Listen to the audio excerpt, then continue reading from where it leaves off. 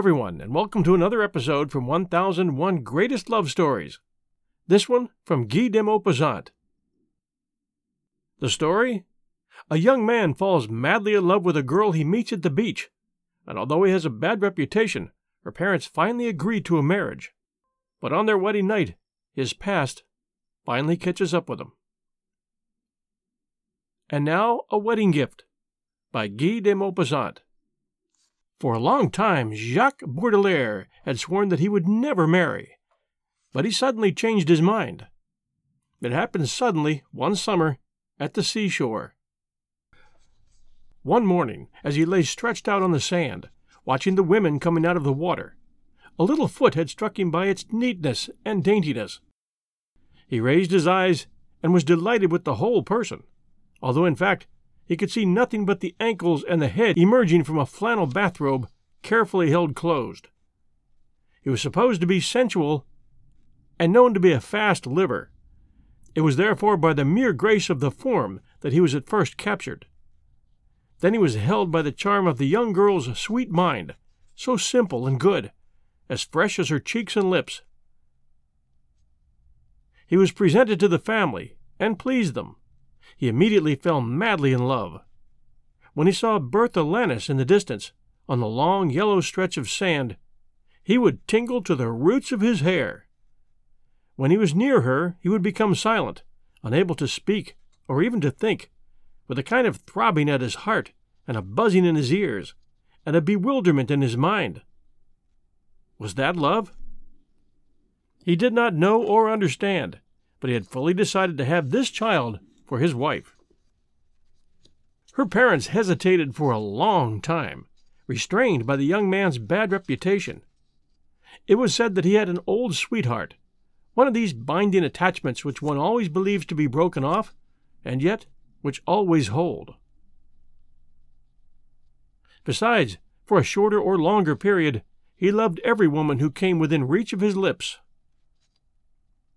Then he settled down and refused, even once, to see the one with whom he had lived for so long.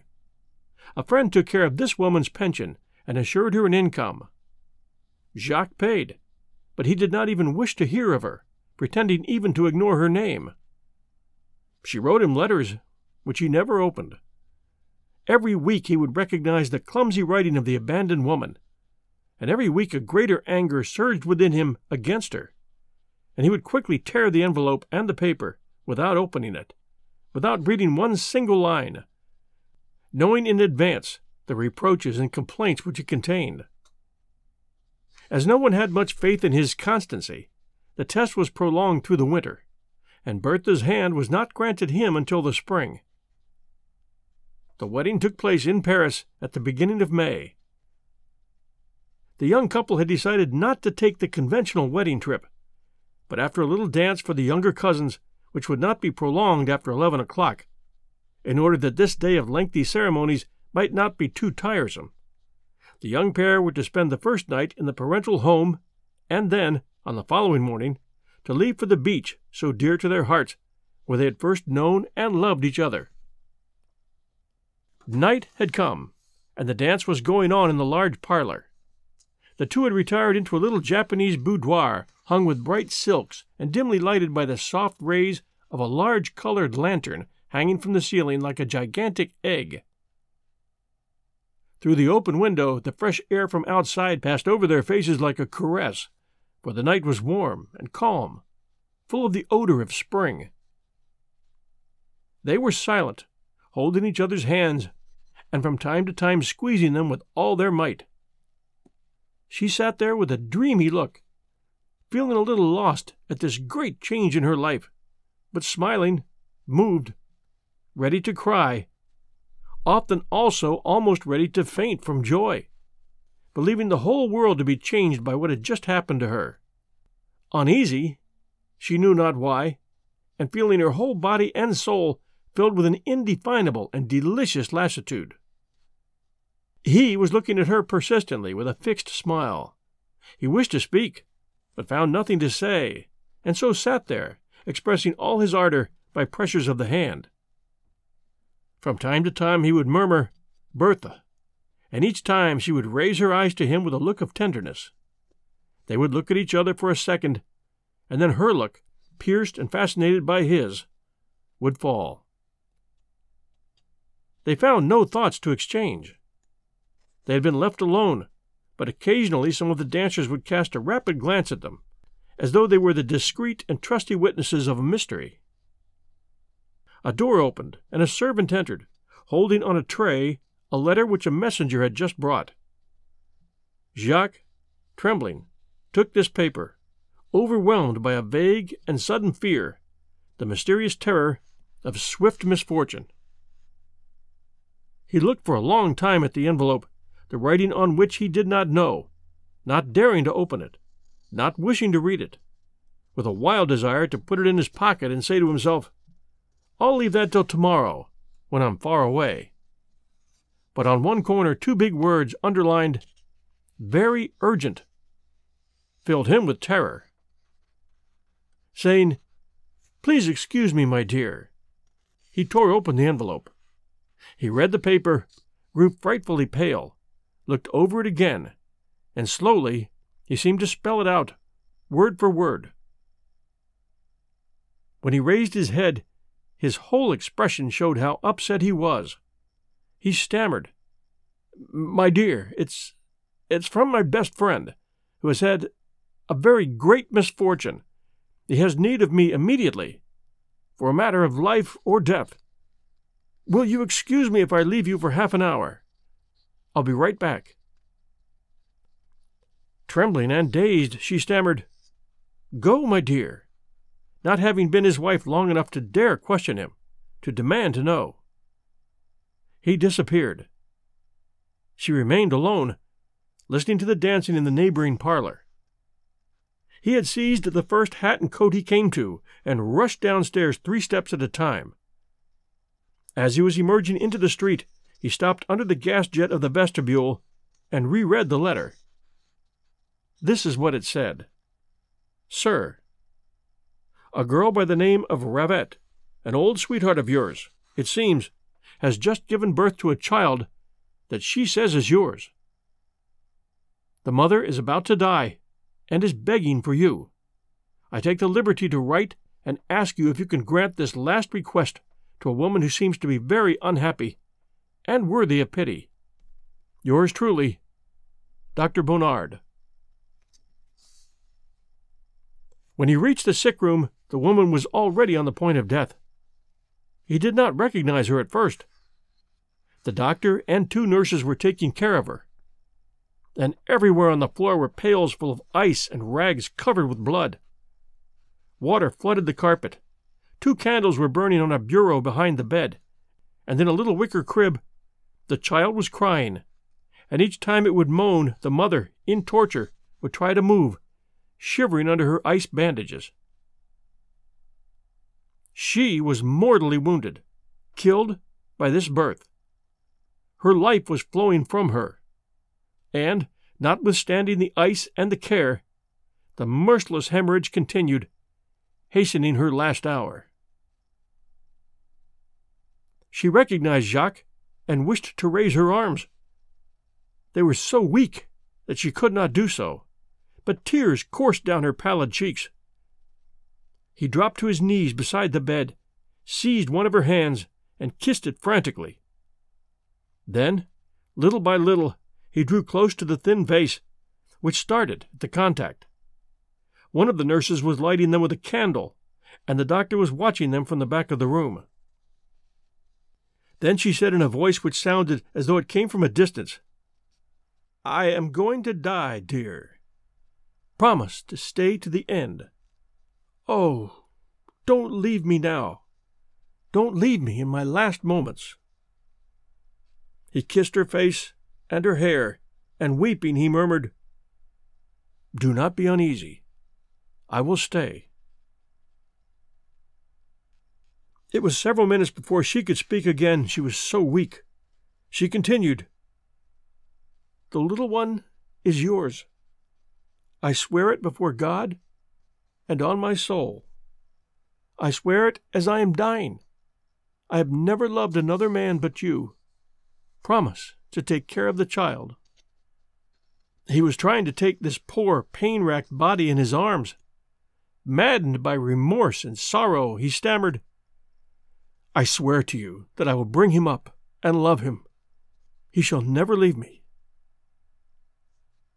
Then she tried to kiss Jacques. Powerless to lift her head, she held out her white lips in an appeal for a kiss. He approached his lips to respond to this piteous entreaty. As soon as she felt a little calmer, she murmured, "Bring him here, and let me see if you love him." He went and got the child. He placed him gently on the bed between them, and the little one stopped crying. She murmured, "Don't move any more," and he was quiet. And he stayed there, holding in his burning hand this other hand shaking in the chill of death, just as, a while ago, he had been holding a hand trembling with love. From time to time he would cast a quick glance at the clock, which marked midnight, then 1 o'clock, then 2. The physician had returned. The 2 nurses, after noiselessly moving about the room for a while, were now sleeping on chairs. The child was asleep, and the mother, with eyes shut, appeared also to be resting. Suddenly, just as pale daylight was creeping in behind the curtains, she stretched out her arms with such a quick and violent motion that she almost threw her baby on the floor. A kind of rattle was heard in her throat. Then she lay on her back, motionless. The nurses sprang forward and declared, "All is over." He looked once more at this woman whom he had so loved, then at the clock, which pointed to 4, and he ran away, forgetting his overcoat, in the evening dress, with the child in his arms. After he had left her alone, the young wife had waited, calmly enough at first, in the little Japanese boudoir. Then, as she did not see him return, she went back to the parlor with an indifferent and calm appearance, but terribly anxious. When her mother saw her alone, she asked, "Where is your husband?" She answered, "In his room. He is coming right back." After an hour, when everybody had questioned her, she told about the letter, about Jacques' upset appearance, and about her fears of an accident. Still they waited. The guests left. Only the nearest relatives remained. At midnight the bride was put to bed, sobbing bitterly. Her mother and 2 aunts, sitting around the bed, listened to her crying, silent and in despair. The father had gone to the commissary of police to see if he could obtain some news. At 5 o'clock a slight noise was heard in the hall. A door was softly opened and closed. Then suddenly a little cry like the mewing of a cat was heard throughout the silent house. All the women started forward, and Bertha sprang ahead of them all, pushing her way past her aunts, wrapped in a bathrobe. Jacques stood in the middle of the room, pale and out of breath, holding an infant in his arms. The 4 women looked at him, astonished, but Bertha, who had suddenly become courageous, rushed forward with anguish in her heart, exclaiming, "What is it? What's the matter?" He looked about him wildly, and answered shortly, I have a child, and his mother has just died." And with his clumsy hands, he held out the screaming infant.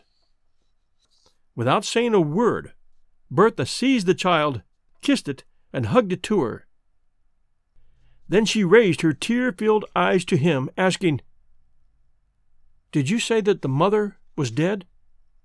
He answered, "Yes, just now, in my arms. I had broken with her since summer. I knew nothing. The physician sent for me." Then Bertha murmured, "Well, we will bring up the little one."